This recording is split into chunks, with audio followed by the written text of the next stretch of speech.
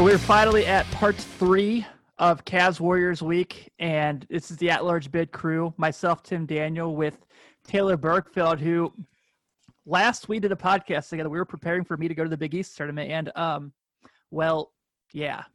Yeah, a lot happened. Not to brag, but my North Carolina Tar Heels did not miss the tournament this year because there was no tournament this year. Yes. So I was already preparing for a March without the tournament to be, my team being in there. And then when it actually happened, I'm good. I'll take a year where they don't make the tournament rather than not having it. It was a unbelievable time. I mean, like everybody's going through it. It's wild, weird, uncomfortable, all that mixed into one. But yeah, I mean, we went from preparing Europe and New York for the Big East tournament. You watched the last basketball game that was played, in its entirety. No sports for 90 days. Now we're looking at the NBA coming back in a month and a half, and kind of getting to where talking about we can start talking about college basketball next year, because it looks like things are in place where we will get a season next year. What that looks like, no idea, but I'm okay talking about the hypotheticals rather than what we don't have. So yeah, exactly. So yeah, I know. I've already booked my Disney World trip for Thanksgiving for the Orlando Classic. So yeah. Good time. So we have the third installment in this series we did this week. This is Warriors versus Cavs 2018 Game 1. So do we pick these 3 games? I know they seem very Cavaliers favoritism between 2016, the Christmas of 16, and this. But I wanted to pick these 3 games because it felt like they were like the ones that stood out the most. They were the most competitive. They were the ones that, like, when you talk about the chapters of this series, this 4-year rivalry, I felt like these were the 3 biggest ones that stuck out. And this one was a big one because it's the first time we saw both these teams potentially not make it. So if you remember, in the conference finals, Golden State played Houston. Houston was up 3-2. Chris Paul gets hurt. And then there's Game 6, the Rockets are up by about 18 at halftime, and they blow the lead. And in Game 7, they're up big again, but they had that stretch where they missed 27 straight threes, which you can't miss 4 straight threes against the Warriors, let alone 27. Unbelievable.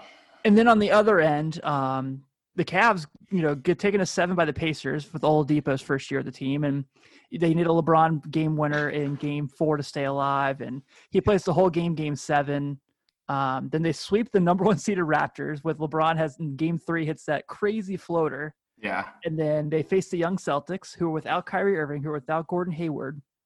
And Terry Rozier made a lot of money off this series. I mean, that play where he went up to – I mean, I credit to Terry. He tried to posterize LeBron. LeBron didn't back down. I mean, when will people realize, was it Thiago Splitter – anybody trying to dunk on LeBron, it just doesn't work. Jaylen Brown posted him this year in a regular season. Jason Tatum got that one in Game 7. And then flexed on him and whatnot. But, 9 times out of 10, LeBron's blocking that. And that one for Terry, Terry had a full court. LeBron made a bad pass, full everything going Terry's way, jumped up and just met at the rim. It was unbelievable. And that, changed the game, too, because Boston was, whooping ass, too. So – do you remember that game was very 1990s NBA? I think the final was 87-79. Right. And, Jeff Green had the game of his life.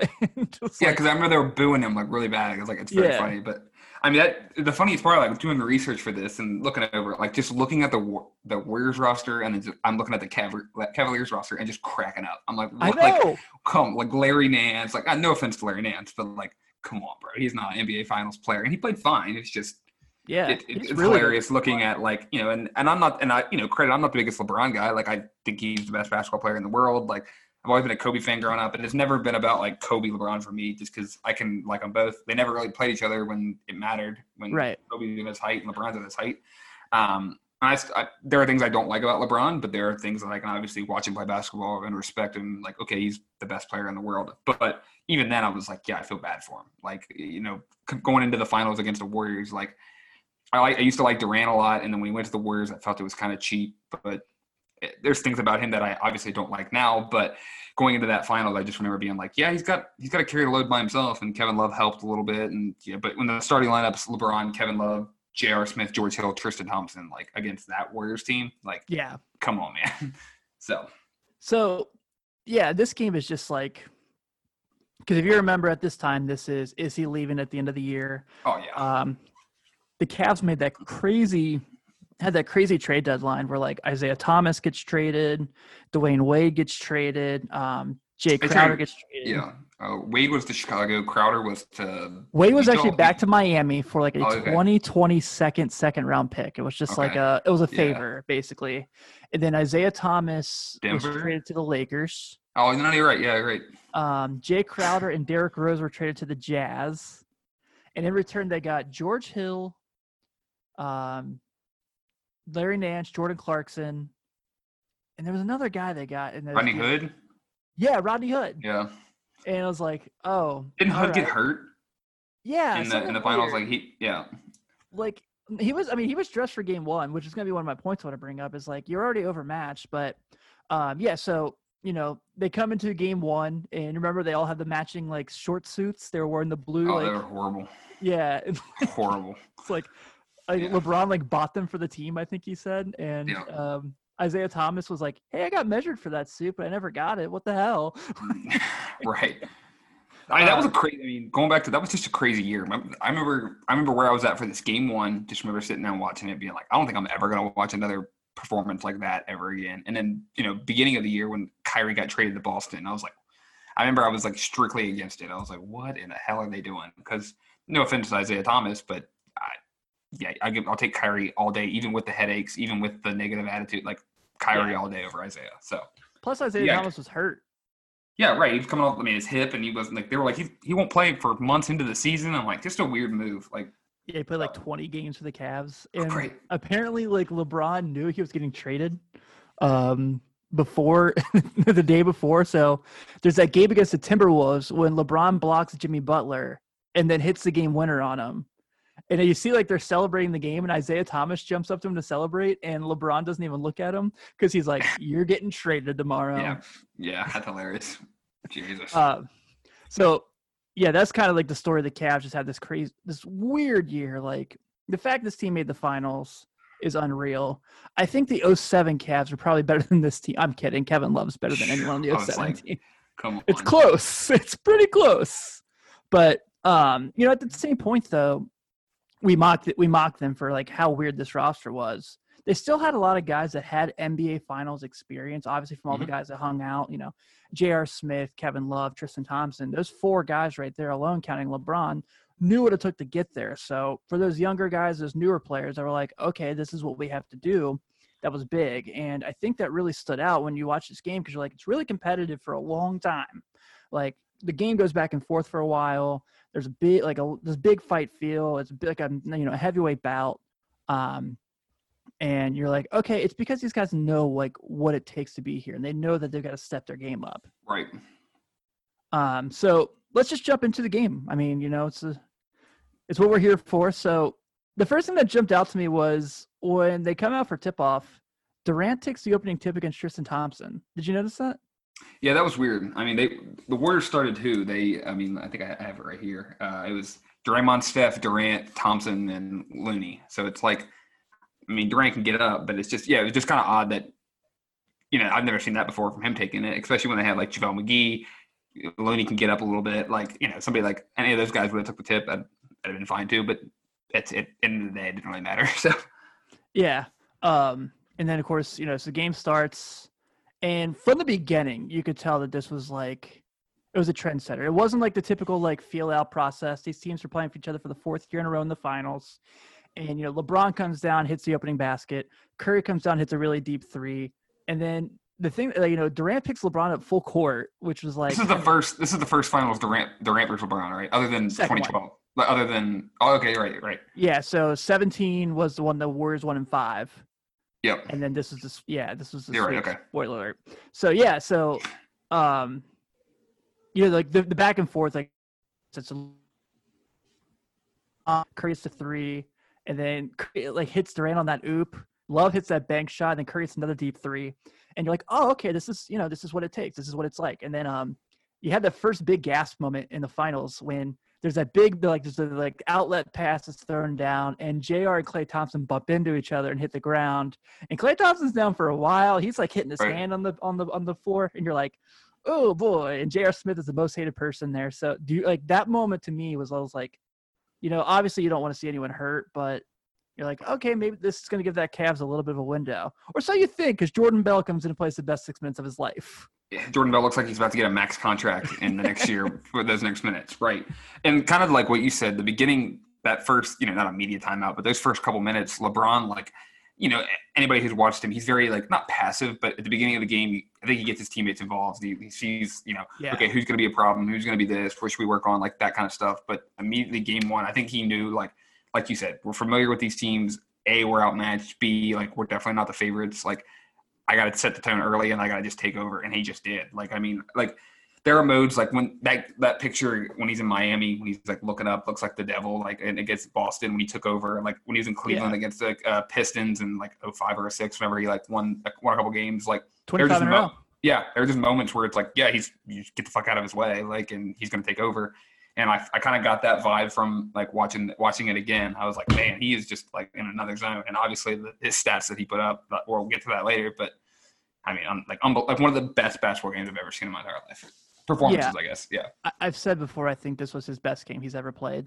And I know we'll like kind of touch on it all, but so like Jordan Bell has that like weird, like he's like backing Kevin Love in and then hits that turnaround jumper at the end of the shot clock. And you're like, oh, okay. Let's see if that ever happens again. And then you see the Cavs really start to use their offense pretty quickly at this point. So Love hits LeBron on that backdoor cut, which is like super nice. JR like hits Kevin Love on the cut. This was the point I made in the last episode. Like, why did it take 3 years for Ty Lue to be like, why don't we have LeBron cut to the rim more? Like, right. Having him stand 40 feet from the basket doesn't really do us much good, Yeah. Being the biggest athlete in the world, the most freak of nature guy running at the rim, it's going to be hard to stop. So it's a great idea. Yeah. And I'm like, all right, so what the – yeah, so, you see them kind of do a little bit more of that. And then 2-minute mark, Klay Thompson comes back in. Cavs have another run at the end of the first. It's 30-29 at the end of the first. I know we've touched on it a little bit here, but when you look at, like, that first quarter, that, like I said, there's no feeling out process. This is familiarity. This is experience. What do you remember, like, your feeling at the end of the quarter? Even, like, when you go back and watch, even though you know what the result is, do you remember, like, all right, cool. Like, we have ourselves a ball game here. Like, this feels like it could be a series for a moment. Yeah, especially because the media leading up to the finals were, I mean, like we touched at the top of it, like both teams coming off a 7-game series, and it's like, okay, and I just remember it being like, okay, the Warriors have woken up now. They realize that they can be beaten, blah, blah, blah. And then they're like, beating the Rockets was the hardest thing they're going to have. And then it felt like Cleveland was limping into the finals other than beating Toronto. I mean, like you said, 7 games. It was 7 with Pacers? Yep, and then 7 with Boston. So it's like they're limping their way in. And then leading up to the finals, it was Golden State's going to roll them. And then at the end of that first quarter, it was like, all right, like the best player in the world is not going to get swept, we think. But so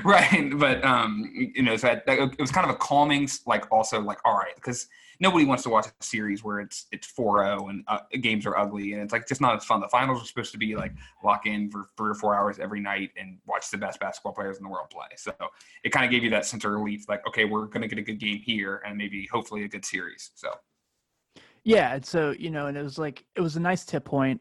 This was the first finals I was in my new house. I remember like I was like, I feel bad for all of my neighbors while I watch these games because like the Celtics series, I was so into it. Like game 7, I remember like running around my condo, like just so like freaking fired up. And I was like, then I got to follow this up. So yeah, I definitely agree. So second quarter comes in and, you mentioned earlier Larry Nance Jr., it was like, maybe it does belong on the court. And like you say, he's making some really nice plays. LeBron does that dunk on David West and Sean Livingston at the same time. And like, you baptized him. I was like, oh boy. Yeah. And this was kind of like the slower quarter of the whole game because we kind of get to the 6th. Like, it's just kind of going back and forth. Klay comes down, hits some shots when he's back in. Durant is like not hit a 3 yet. He didn't hit his first 3 till the 3rd quarter. And then the Cavs kind of gets uncomfortable. And the 6-minute mark was like halfway through the quarter. LeBron sits down for the first time. And they run out George Hill, J.R. Smith, Kevin Love, Jeff Green, and Tristan Thompson. And you're like, all right, let's see how good you guys are without LeBron. And they're like, all right, here's 5 quick points. You're like, all right, cool. Waiting for the other end of it, right? Yeah, and you're like, all right, nice. And then Kevin Love has that like shot that puts the Cavs up 11. You're like, what the hell is going on? Right. Kevin Love's like underappreciated. Like obviously he missed time for injuries, and he was the third wheel of the big three of like Mhm. the Cleveland big three. But like I always liked his game, and always thought like he gets dumped on for a lot of reasons that kind of out of his control. Like Yeah, agreed. And the thing too is like everyone's like, well, he's lost a step. It's like, no, he's had to sacrifice just about his whole game because like that Minnesota Kevin Love, that was like 20-20. We talked about this on Shot Callers when we did the Christmas Day game. It's like that was that's the Kevin Love we knew, and like when all these guys left Cleveland, I thought that was the guy we were going to get back, but of course he gets hurt, and now they trade for Andre Drummond, which sure, yeah, okay, right, but so it's kind of like just kind of goofy and just weird, and but he's been really solid for them. Like if he's not there, there's no way they win in 16. It just doesn't happen. I do believe if him and Kyrie are healthy in 15, they win because they're up 2-1. There's no way they lose 3 times. There's right, no way those 3 lose 3 times. It just can't happen. So Cavs are up 11. Steve Kerr calls a timeout, and they come out of the timeout. And the Cavs get a 24-second violation. It costs JR a wide open shot. And then you see the Warriors kind of start to have like Curry become a facilitator, and it's beautiful. Yeah. So they run that dive play for Draymond to the rim. He hits him perfectly. He hits Durant for the dunk that ties the game. And you're like, all right, cool. So this is what we expected. And you can kind of see like there's a little bit of not necessarily panic, but you can see Ty Lue's like, oh shit, here we go again. Right. Because the last thing you want to be is on the other end of a run in Oracle against the Warriors. Like with that crowd going nuts. Like it's like, oh shit, like we're bleeding. You're just trying to limp to the finish line. So I remember like they would always have they were the best at, this is what I miss about this Warriors team. They were the best team at just like the extra pass, like, right. And it was like, no one knew where the guy was, but the guy that caught the ball was like always had a shot. Just the way they like confused defenses and tied their legs up and the way they made guys move, especially on the perimeter. So like they would do that thing where like Curry would drive and dish to Draymond, who when like the defense would attack him, you would see Clay in the corner, and then they would have someone play in that zone that would attack Clay, and Kevin Durant's in there by himself. Right. He just cuts to the rim for a dunk, and it's like, I just don't know if we'll have that again. I just don't know if like we'll see. Obviously, we're going to see talented, great NBA teams. We have some in the league right now. I just don't know if we'll ever see a group that just worked so perfectly immediately like that. Like it's a perfect roster. You have a selfless point forward who kind of does the dirty work, but also can beat you if you let him. You have unreal point guard that can do it all. You have one of the best score. I mean, Kevin Durant, when he's healthy, top 3 player in the league. Like I think, and then Klay Thompson, just an automatic sniper. Can also do very underrated on other things of his game. But so like you said, you have 4 guys out there that are all NBA talent, like aside from Draymond, but like he has skills that make him that good. So it's like, I don't know if we'll ever get a team that like you said, great players. LeBron, AD, Giannis, does some things, like plenty of guys, but 4 people in unison who are able to make the extra pass, able to know that chemistry was there. They just had it all locked down. And I mean, the Warriors still have that without Durant, but because Steph and Clay together, we didn't see that any of this year. So I still think they're that duo that's pretty tough to beat. So, yeah, I still have high beliefs. They're fine. Yeah, exactly. It was a year off. They played 100 games a year for a little while now, for 5 years. So right. Yeah. They can take it. They can take it some time. It's okay. Right. So when the Warriors get back in it, Curry hits Durant for the dunk, and they tie the game. And then you go right back down, and Draymond gets that technical, and you're like, oh, come on. Like, just typical Draymond fashion. Sets up where Steph hits that near half-court 3 to end the half. Because if you remember, they throw the ball in, and JR, like, goes for the steal. Yep. He tries to, like, tip the ball real quick and goes right by him. And it's like – and you knew as soon as Steph catches the ball, you're like, that's it. Yep. Right. So – and, of course, like, Steph hits it. He does that, like – yeah, I looks right at the announcers and whatnot, and he's looking in the stand, like, unbelievable. Yeah. That was a big momentum swing. I mean, obviously it's only 3 points, so it's not like it's gonna. But it got the crowd like fired up going into the half, and I mean, changed the momentum of the game. So, well, even so, like, like we've been mentioning this whole episode, the Cavs are so outnumbered, and like every mistake you make is magnified because of who you're playing. LeBron said it in a presser in this series. He's like, they're like the Patriots. You can't make a mistake because they're gonna expose you. And so JR doing that, maybe it was just him trying to like kind of make a, like, I can't fault him either for trying to make a play, because you tip the ball, you get a chance to have a shot yourself at the buzzer. Right. And I think JR gets a little crap for this game, obviously for obvious reasons, but I don't think he's really all that terrible. No, he's fine. JR's fine. Yeah. Yeah. Like, there's nothing wrong with when you look back at J.R. Smith. He's the fourth best player on the championship team. He played in 4 NBA finals. He's a 6th man of the year. Like, when people like make fun of him for just being like this goofy dude, which he's he is. Like, he's had some funny moments. Threw a can of soup at somebody. Like, there are moments it's like, yeah, it's JR. Like, shirtless JR at the parade. Yeah. But it's like, let's stop acting like he's like just another dude. Like, he's held his own in the league for a long time. Right. Like, no, should be in North Carolina Tar Heel. Yeah, I forgot about that. Yeah, committed to Carolina and then went to the McDonald's All-American game, balled out, and was like, I'm going to go to the league. Which, I mean, good for him. It would have worked out. We probably had more violations if JR went to Carolina, but he would have been on that 05 national championship team. Well, not to mention, the dude was drafted 18th in the first round. Like, guys that are drafted in that level in the first round normally don't have long, pan out. Yeah, like Darius Miles. Yeah. Darius Miles played for the Clippers, right? And he had the corners, Kwame Brown. There's a bunch of people. I mean, yeah, it was, exactly. Kwame Brown. You look at Kwame, he had Kobe and Michael Jordan. That man never stood a chance. By the way, like he's getting yelled at all over. And then he played the Big Three. His coach was Gary Payton. It's like, Kwame's like, I fucking hate basketball, man. Like, no wonder. Yeah, terrible. Yeah, because truthfully, he was probably talented enough to play at the end. I mean, he was probably talented enough to be a star, but like, just bad situations. Do you remember, like, I know we're totally off topic here. Do you remember the draft the Wizards took Juan Dixon because Michael Jordan loved him coming out of Maryland? It was like, oh, man. Well, it's when Miami took Shabazz because LeBron. Like, it doesn't leave the guys who can scout, like the scout. Like, yeah, exactly. Tough. Yeah, so at the half, it's 56-56. Old school NBA score. Yeah. Kind of. I mean. But it's physical. Both teams' are offense are playing really well. I think at one point, both teams were both, like, above 55% from the field at the same point. The Cavs are hitting shots that you're like, where were these shots all year? The Warriors are doing Warriors things. But, it's LeBron who's still showing, like, he's the guy. And we come to the third. And, at this point, we had the third quarter Warriors. Like, that was the thing. They came out and they put you away in the third quarter, and the fourth quarter, they were just cruising. Right. So JaVale McGee, who plays one whole game in the conference finals against Houston, comes in.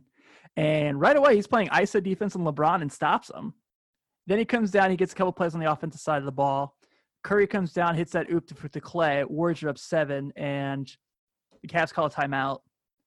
Cavs miss on the next possession, and then JaVale McGee, who is like having this really good game, and you're like, oh hell yeah, JaVale's here, like he's gonna show up, goes for a dunk, and gets by the rim. Yeah, bad, like a very bad dunk. I mean, great third quarter, and then as soon as that was over, it was like, all right, get him out, get the hell out of here. Like Steve was like, nope, bring in Kevon. Not a chance.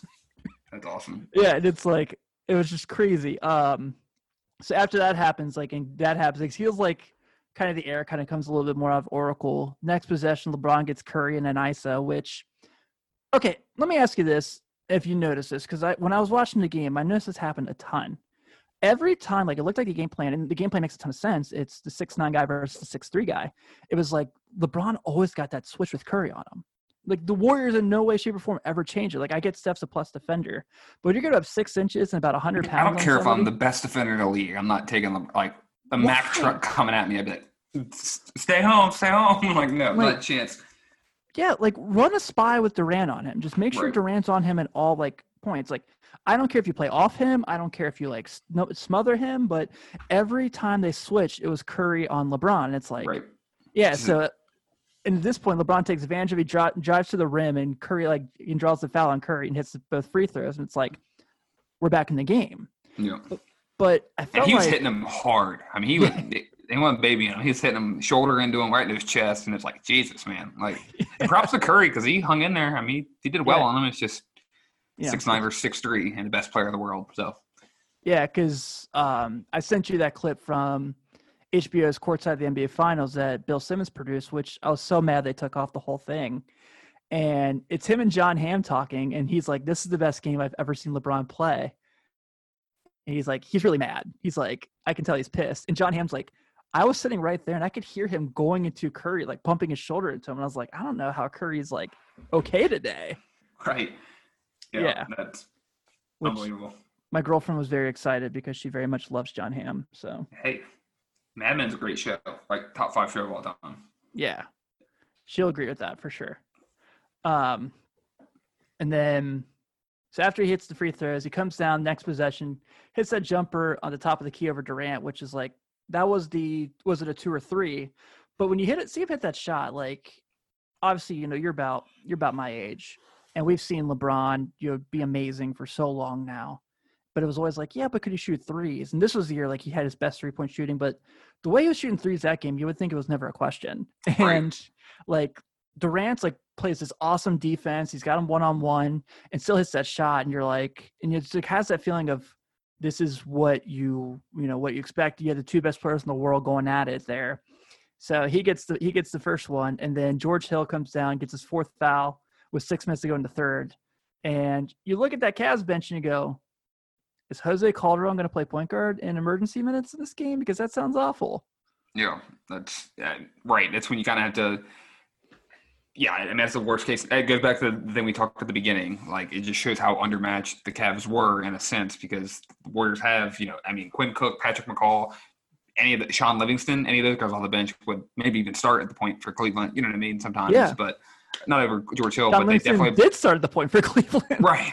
And they it just shows that Cleveland doesn't have as many assets as Golden State has. So that panic button would be hitting if Calderon came into the game. So. Well, I was going to ask you this to get your thoughts on it.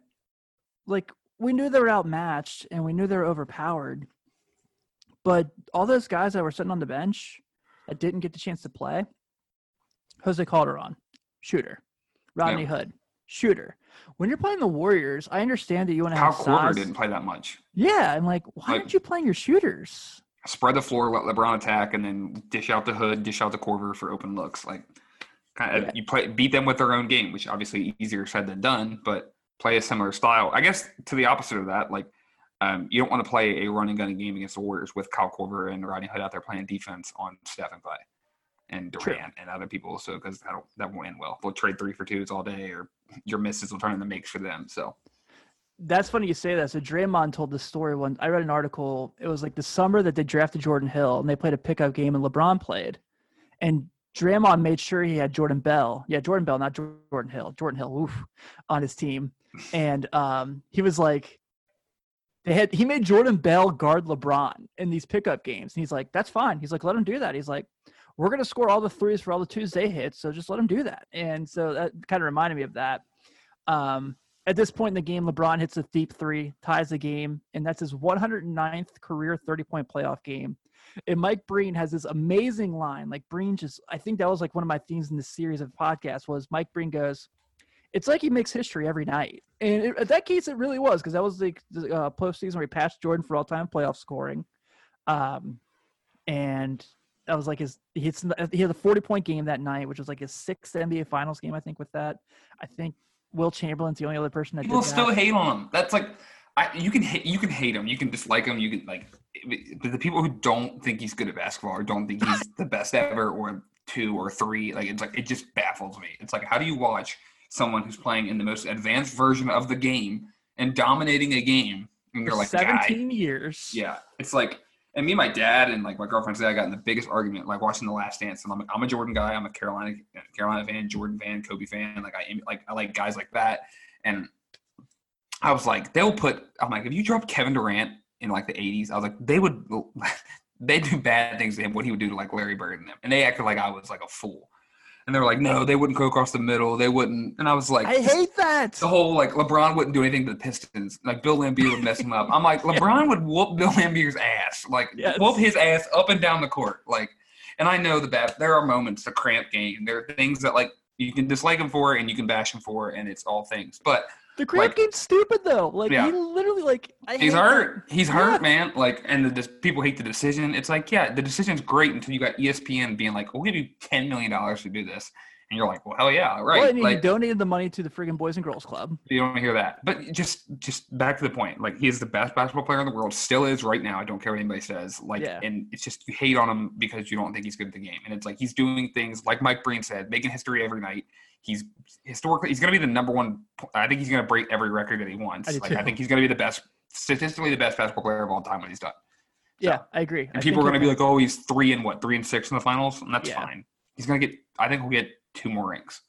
I hope so. 5's cool. Just tie Kobe with 5. That's cool. What are you saying there? Yeah, hey, it's all about rings, man. Well, it's all about rings, and Bill Russell's the greatest player of all time. Yeah, John Sally's better than LeBron James at that point. I'm not disagreeing with that. Adam Morrison, better than Gary Payton. Yep. You know? Right. So, actually, literally in my notes here, I have, because LeBron hits a 3 over Curry, and Curry comes down and ties the game. And in my notes, I literally have what we just talked about. I said, why does Curry keep getting switched on to LeBron? Why hasn't Steve Kerr made this adjustment yet? Right. So, and at this point, like, Kevin Durant is like 1 of 6 from 3, I think it was. And he starts hitting shots, and he's like doing this Kevin Durant thing, the Slim Reaper. There's one play particularly that jumps out where J.R. Smith is like playing perfect defense on Durant, like as good as you possibly can. Durant still hits a 3 over him, and you're like, it's kind of those like you throw your hands up and go, "What do you do?" things like, because it's just who he is. He's the most gifted scorer I think the league's ever seen, and just the things he can do. Like I know people are gonna be like, "Well, James Harden." I'm like, no one scores like Durant. No one ever has. The closest person, I said this last week, was Tracy McGrady, and McGrady is not anywhere near as good as Kevin Durant was. And I love Tracy. Listen, McGrady. I love T-Mac, but T-Mac gets a lot of love for a lot of things that I'm like, we crucify others for what T-Mac gets a pass on. It's like, why does he? Which is fine. That's cool. I like T-Mac. Injuries, all that stuff. Like Houston T-Mac's awesome. Orlando T-Mac's awesome. But there's a lot of things that's like, okay. Like, well, yeah. When people are like, like his time with the Raptors, I'm like, he wasn't T-Mac. No, like, he's a young kid. Like, yeah. He even talked about that. He's like, I went too early. He was like, I didn't go. I should have gone to college. Should have gone to Kentucky. No. Oof. Yeah. Imagine here now as a Kentucky fan. So Clay hits the 3 to go 5. But here's the biggest one of my favorite plays in the game. It doesn't involve any of the Warriors superstars. So the Cavs missed a shot, and the Warriors have that fast break they always have. It's beautiful, but it's their second unit that runs it. And at one point, Livingston and Looney have LeBron in a 2-on-1 in the paint. And Livingston's like driving at LeBron, which like you never see LeBron out of place ever. It's like just not a normal thing. And Livingston gets the pass around him, and Looney has that dunk, and it's like, that's the Warriors. And it was just this really nice plays. It's really big plays. It just shows the system that they buy into. They all it's like it works. Like it just works. It's a foundation that if you have 10 guys that can play and are healthy, that you're going to be fine. Like, no matter what they do. So at the end of this 84-78 Warriors, the third quarter Warriors weren't the third quarter Warriors to the normal extent. And then one of my all-time favorite moments in the game. So, they always have those like after the first and after the third quarter, they interview the coaches real quick for the game. And at this point, Doris Burke is interviewing Steve Kerr, and she's just asking simple questions like Steph Curry's hitting shots, Kevin Durant's heating up, and she goes, "What is your defense strategy for LeBron James?" And he goes, hopefully he decides to go get a drink or something. Like, I love Steve Kerr, right? He just it's the realness, it's the bluntness. It's like, what do you want me to say there? Like, we hope he misses. Like, no shit, Doris Burke. Like, but yeah, it's very funny that in a serious moment he just kind of makes a joke at it. So I know, like this hyper pressure, super intense, like you're playing in the finals, and he's like, whatever. Yeah. So then the Cavs start getting back into it, and there's that first, like LeBron hits Jeff Green, he gets his first bucket of the game. Jeff Green played 35 minutes of the game and then scored till the fourth quarter. And then there's that one really, really awesome, like they run this set. LeBron hands it off to Larry Nance, who hits Jeff Green. Then LeBron cuts to the rim, and Green hits him on this perfect pass. Cavs down 4. And that's when you're like, all right, so this is, they're building momentum. They're putting something together. But then, of course, like they go down the other side, and Klay Thompson gets fouled by Kyle Korver. So it's like every time the Cavs make moves, something happens. So Klay hits those 2. Jeff Green comes out, hits a 3. Kyle Korver hits a 3. Cavs went down 1. Warriors timeout. Warriors come down and miss. Jordan Clarkson hits that floater, which he's been silent all game too. And then LeBron has that layup to give him 40. So at this point, the Cavs are winning. The game's going back and forth. There's several lead changes. We're about halfway through the fourth quarter. I think we're about the 6:45 mark. Is this for you? Do you remember, like, is this your, like, the Cavs might fucking win this game? I mean, just it kind of going back to the third quarter Warriors and just the Warriors in general. Like, their system is like they put you away. They don't like they just kill you. They step on your throat, killer mentality, all that stuff. So yeah, when the Cavs are hanging around, I'm like, damn. Like, the longer they hang around, like, the more I like their odds. Like, no shit, but like. Obviously, just because you're waiting on that Warriors run, and when the Warriors make a run, you're like, all right, here it is. They're going to extend it to 7 or 8, and even 7 or 8 doesn't sound like a lot, but a 7 to 8 point lead against the Warriors is pretty like almost insurmountable in the fourth quarter. But it's just, and then you get there, and then the Cavs just answer every run. LeBron was just making the perfect play, the perfect pass, and it's like, all right, like exactly like you said. I'm like, they're going to do this, like, and he's going to win this by himself. And the next couple minutes showed that he basically did, but yeah, one thing happens.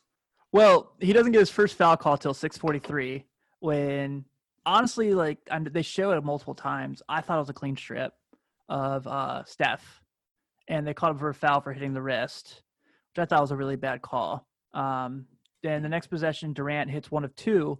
But here's a huge play here. Like, I know when we look back at these Warriors championships, it's very rare we're going to be like, if they didn't have Kevon Looney, because honestly, if they didn't have Kevon Looney, they still win. But when Durant misses that free throw, he grabs that rebound and has that putback real quick. And, like, he just always had, like, it seemed like Looney was that guy that was, like, right place, right time throughout the whole game. Mm-hmm. Because, the 4 stars just kind of did their thing. He was the 5th starter. And he kept Tristan Thompson off the boards, which Tristan Thompson, offensive rebound-wise, is super good. I swear, though, watching Tristan Thompson these games, like, does it feel like he's, like, playing in slow motion to you? Like, when he would get, like, an offensive rebound and he would go for a putback, it felt like it took him 5 minutes to get off the floor. Right, you jump in and it's like, dude, get up. Like, yeah, like, if 2K ever comes out with a game where Tristan Thompson has a standing dunk rating over 70, I'm going to call bullshit. Yeah, so it's like every time Tristan, like, Looney kept him there. So Looney, and I mentioned earlier that 2-on-1 that Livingston and him ran on LeBron. So Looney kind of just made these, like, big plays throughout the game to kind of get things going. And then in the next possession after that layup, LeBron's, like, backing Curry in, and he strips LeBron and starts a fast break. And it's like, is Kevin Looney low key like a star in this game? Like, if we're playing hockey, there's the 3 stars in the hockey. Is he a star? Is Kevin Looney about to choke a bitch? Like, yeah. Right? Unbelievable. Yeah, he played really well that game. And I mean, like you said, there are moments where you're like, holy shit, like, of course the Warriors have Kevin Looney. Of course, like, this and that. And yeah, I mean, he's a 6'9", 6'10", just monster that can do it all. So it's not surprising that he has his skill sets. But yeah. Yeah. Let's move 2 minutes ahead just so we can kind of get to, like, where everything gets fun. So Warriors are up 3, 4.5 minutes to go. Curry hits a 3, they go up 6. And then Lou calls a timeout. So I'll go real quick with these. LeBron has, like, that layup. But once again, Tyler's like, hey, LeBron, why don't you cut to the rim? Okay. So the ATO, they had this for LeBron to cut to the rim. LeBron then blows by Curry on the next possession, gets a dunk, makes a 2-point game. And then Curry hits a layup. Kevin Love comes out, hits a 3, 1-point game. And then this is where it's like LeBron gets the layup, gives the Cavs a lead, and draws the foul on Looney for the play. But then here's the infamous, as Rex Chapman puts it, I can't believe I'm going to say this, the big blocker charge moment. So Durant's driving to the rim. LeBron goes to set his feet and, kind of to plant himself. And so Durant, like, bumps into him, and immediately they call a charge. So right. You see, like, Tristan Thompson's, like, hitting LeBron on the chest, celebrating. Like, LeBron gets up like there's nothing, and he's like, and it's a big momentum switch because right after you see Durant immediately do that. Definitely was a charge. I agree. Yeah, and you see Durant immediately does the thing like review that. So right after that, Durant, like, they change the call, and, like, just, like, for how much, like, there's so many times in this game you think they're out of it. It's this moment, it's that moment, it's this moment, it's that moment. And that was kind of, it felt like it was like, well, all right, there it is. Thanks for coming, guys. And Durant comes in, he hits the free throws to tie the game. It's like, it felt like, all right, that turns the game. That's where the Warriors take over, right? That's where they win. This is the moment that we'll look back on and be like, all right, well, if this didn't happen, LeBron wins. And yeah, right. Yeah. And then LeBron gets the layup, put him up 2. Curry draws the foul for a 3-point play. George Hill, which is a nasty play. Like, dude, unreal. So at He this took a point, lot of contact, and I was like, ugh, and threw it up there. I was like, damn. I mean, that's tough. Yeah. Tough basket. So puts the Warriors up 1. And so then I think, Tyler doesn't use a timeout here, which is going to come into play very importantly. So they come down, there's about 12 seconds left in the game. And LeBron sees George Hill cut, tries to hit him real quick, but Klay Thompson wraps his arm around George Hill to get him to the line. George Hill comes to this, which is a smart play by Klay. Like, right? Yeah, exactly.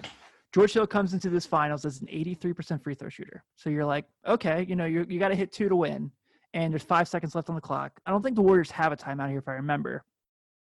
Hits the front of 2, misses the second.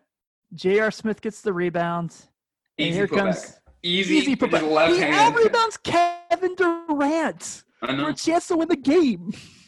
Yeah. And, of course, dribbles to the other side to try to run out the clock, and a meme is born. Yeah. I mean, and the anger, the frustration, I remember just being there and being like, what the hell just happened? Like, and I think everybody in America knew, like, when LeBron went to that timeout and he's just sitting there and JR is trying to explain himself and LeBron's just staring forward. I'm like, that's like, damn. I'm like, he is leaving A, and B, they lost this game. Like, I was like, because in overtime, you knew it was not going to be close. And well, there's that clip where they're like sitting there and he looks, and you see LeBron, he looks up at the scoreboard real quick and he looks at Tyler and he goes, we had a timeout. And Tyler goes, yeah. And you just see him go. Yeah.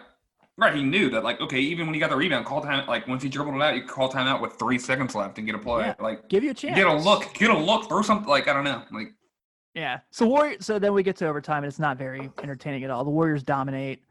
There's like a couple moments there where like LeBron blocks a Steph shot and they kind of jaw back and forth. Klay Thompson gets involved and Tristan Thompson comes in. He gets ejected for a very soft call.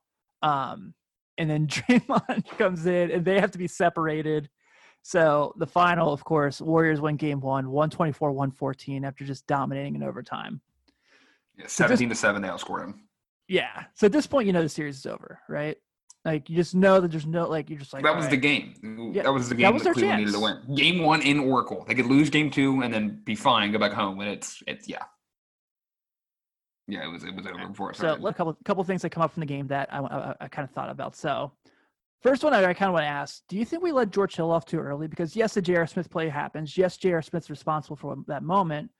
But if he hits those 2 free throws, like, the Warriors got to go full court with 4 seconds to go with no timeouts to win the game, which they very well could have. They're the Warriors. Right. But I feel like, as much as J.R. Smith fully deserves like that like he's the scapegoat, like George Hill played pretty bad this game, and every chance he'd had a chance to redeem himself, he didn't do it. Right. I mean, it's hard because, like, nobody's perfect from the line, obviously, but yeah, at 80, would you say 86, 84% free throw shooter, like 82, something like that. Yeah. You're supposed to, you're expected to knock them both down, and like, yes and no. I don't like being that guy that blames everything on the last play because there are things that go into it. But sure, yeah, I mean, you expect your point guard to make free throws, and one that shoots 80%. Yeah, I mean, I would like, obviously, if I'm frustrated that he didn't make them both. I'm sure he was too, but yeah, and then the whole JR situation, that's just an easier thing to blame than George Hill. George Hill loves that J.R. Smith did that. I know. He's like, whew, thank God. He's like, now I'm in Milwaukee. Yeah, right. And then there's that part where, like, in the presser, Ty Lue's like, did JR explain himself? He's like, yeah, he said he didn't know the score. And that guy keeps like badging LeBron, like, did you talk to JR? He's like, what was he thinking? He's like, I can't talk for him. He's like, no. Do you know the score? He's like, how do I know? And he's like, that's when he has the infamous, like, he leaves. He's like, do better tomorrow moment, which is like one of my all-time favorite press conference moments. But so, yeah, I agree. I think both those guys really kind of like, because they didn't play well throughout the game. Like, JR had some moments. Actually, I thought JR played pretty well. I think he JR ended with 10, 3, and 2, which, I mean, for third best player on the team, sure. George Hill, 7 points, 2 rebounds, 1 assist. But he shot like what? We shot like 3 of like 12 or something like that. Yeah, but not good. Yeah. Jeff Green plays 35 minutes in this game. Like, I understand Kevin Love was hurt. 1 of 6 from 3. Yeah. Like, but he had 3 rebounds, 5 assists, 1 steal. Yeah, he was good in the fourth quarter. 1 block. I was like, I get he played the game of his life against the Celtics in game 7, but you got to have better options. I'm not saying play like Ante Zizic by any means, but I mean, then you look at, it's hilarious looking at the numbers. Like Kevin Love, 21, 13, and 1. Really well. Yeah, then you get to LeBron James, 51 points, 8 assists, 8 rebounds, 1 steal, 1 block. Was he like 19 of 33 or something like that? 19 and 32, .59 from the field. Like 51 points and a loss. Yeah, I mean, I'm sure he got back to his room and just screamed. I'd be like, what the fuck is going on? Like, I mean, that's when you knew they lost. Like, game of his life, I think best game he's ever played. Dominant from start to finish. That was my next question, yeah. So I do think it's his best game he's ever played. I think there are moments in the Pistons game, the 25 straight are great. The when he beat, like the game the game 5 or 6 against Boston where he baptized Jason Terry, which was still one of my favorite plays of all time. He's great in those, but Game 7, 2016. Yeah. And this game, I think he was like he knew he had to perform. He's the underdog, and then he came out and performed his ass off and came up short. Which is obviously this led to why he leaves. Yeah. Do you think the Warriors knew they were like, we'll just let LeBron do his thing and we'll stop everyone else? I think they say that. I mean, obviously they want to try to stop him to make it easier, but yeah, they know they can't. You can't contain him. Just kind of like what you do with Durant or Curry. Yeah. When they're in those modes, it's like try to stop everybody else because let him get theirs. So yeah, exactly. But I mean, it's the truth. 51 points. The next highest is 21. The next highest is 10. And then you got the rest of the finals. 5 points. Yeah. The rest of the finals, he struggles. Which obviously, there's a story of he breaks his hand, he punches the wall or something like that. Which I wanted to show you that clip. I couldn't find it anywhere. So before Game 4, they show Bill Simmons and that courtside of the NBA Finals talking to Zach Lowe, and he goes, "Did you hear this stuff about LeBron's hand?" And Zach Lowe's like, "No." He's like, "Apparently after Game 1, he got pissed off in the locker room and broke it. He punched something." And they show LeBron in warm-ups, he's going like this, trying to looks like he's trying to get feeling in it. Do you think the broken hand was an excuse, or do you think it was that was a contributing factor? I think more of an excuse. I think it saves the I got swept, my ass, you know what I mean? Oh, well, he played with a broken hand. It's like, well, you're the idiot that punched something. Obviously frustration, we've all been there, but it's not like something fell on your hand. Bro, you punched something and broke your hand. I'm not feeling sorry for you. I just remember, did he come out with a cast after Game 4? The post he has a cast on his hand. That was so soft. I was like, come on, dude. If I that's me, I'm letting that leak the day after. I'm not coming out with a splint on and being like, oh well, didn't tell you guys this. It's well, conveniently you told us after you got swept. So I wonder if it was him or if it was the Cavs that were hey, don't let this get out. Yeah. Which I mean, obviously, Game 1, if I break my hand, I'm not telling anybody Game 2 and Game 3 because then Klay Thompson or Kevin Durant they're going to swipe at your hand. The ball, right? Yeah. So I get hiding out. That's why. But at the same time, it's when it's Game 4 and you lost, why come out then? Why not wait a couple of days and be like, yeah, you had a broken hand? Yeah. So, agreed. I think he just looked soft at the press conference. Yeah. So the last thing here, I was kind of curious of. We've laughed about it this whole episode. How many of the players in this Cavaliers team would you actually trust in a do-or-die game? I think I have 3. Do-or-die game. So I would trust, obviously, LeBron. Yeah, Kevin Love. And even though he had the goofiest moment, J.R. Smith has shown in the past that when they needed him to do something, he showed up. I mean, he's excellent in the 2016 finals. He's so good. I trust Kyle Korver. Okay, yeah. I just feel like he's a knockdown shooter that, if I had do-or-die game, I want him on the court somehow. A couple minutes, come in and space the floor, that's fine. But, LeBron James, Kevin Love, Kyle Korver. JR I love JR, but there are moments I'm I fully believe that Kyrie Irving really cost us another great year of this rivalry. Oh yeah, that'd have been awesome. Yeah. Steph and Kyrie going at it was amazing. So I know I missed it. All right, actually, the real last question: did the 2018 NBA season take a year off LeBron James' life? Oh yeah, he played 104 games. Went to the Lakers and was like, hurt. We're not gonna win, and I am taking a much needed vacation, and we're gonna build a team for next year. We're gonna run it back, and that's what they did. Yeah, that's what the Warriors do right now. Gets all buddy with all the rookies. Hey, we're all boys. I love you. He's like, you want to know how the business works? See ya. Hope you like gumbo. Kept the wrong one though. Should have kept Ingram, but I get why the Pelicans didn't want. Yeah. Yeah, I did too. So, all right. When we look back at this Warriors dynasty, what they did, 5 straight years playing in the NBA Finals, win 3 of 5. Steph Curry wins 2 MVPs. All those All-Star games. Draymond Defensive Player of the Year. How would you remember this Warriors run? It starts with, I mean, they created the Warriors, like Clay, Yeah, it was a Harrison. homegrown team. Yeah, Steph, Clay, Harrison, Draymond. Those are the four that and they won the first finals. That's them. I'm not faulting them for getting Durant. I mean, every team goes up to the big, like the white whale. They got them, and they were a team that hit their peak and got one of the best scorers in the league at the time. They hit their peak. And the 3-1 losing to Cleveland, they don't lose that. They're in the talks of best team, one of the best stretches ever. For team organization, not for the Bulls for me, but like they're in that conversation. Like they should plant themselves like, okay, we won 4 in a row and we're getting better. The Raptors last year, I mean, that's tough, but that's a lot of injuries, but it's part of it. I mean, you can't. I mean, the whole thing, the reason they beat the Cavs so easily is because Kyrie went out and Kevin Love went out, or vice versa. So it all plays a factor into it. But I'll look at them as, I mean, they're rightfully so champions. I don't think they bought the titles. I don't think they did all that because I think, I mean, they played really good basketball. And I mean, when you look at those benches they had, you're like, all right, cool, right. Way to go. Mm-hmm. I mean, Iguodala is huge, obviously. And Iguodala didn't even play in this game. No, he didn't because he got yeah, right. That was the whole thing. Yeah. But other than that, really, like Livingston, like really, like he reinvented himself, obviously, from his like awful injury and became a great like role player in the NBA. That's like the biggest heartbreak because he was on the cusp of just being spectacular. He's going to Duke. Yeah. Oof. You remember, like, he was just incredible. Like, his first couple of years, you're like, oh, he has the athleticism, and he's really developing into a basketball player because you're like, he could be Gerald Green. He had like an Alex Smith injury, right, where his leg was messed up. Ugh. Oh, yeah. Tough. Yeah. Don't watch that clip on YouTube. I'm good. Sure. Yeah, no. Yeah. I'll pass on that noise. Well, I guess this wraps up Cavs Warriors week. Thank you all if you've tuned into either one of these episodes or all 3 or even just clicked on it to see what we did. This was a lot of fun for us. I know we're trying to get back in the swing of things as the season's coming back. So we're trying to get comfortable. I know we have a really fun episode coming up, our Lakers 2K draft episode. I'm really stoked about that. I put the board together for everyone and sent it out to everybody yesterday. And I've been scouting, depending where I pick and how I can do some stuff. We're basically going to do a fantasy draft with only Laker players that were in 2K or play with the Lakers at some point. So we'll have that up on our YouTube channel. We'll have an episode up for it as well with all 5 of us.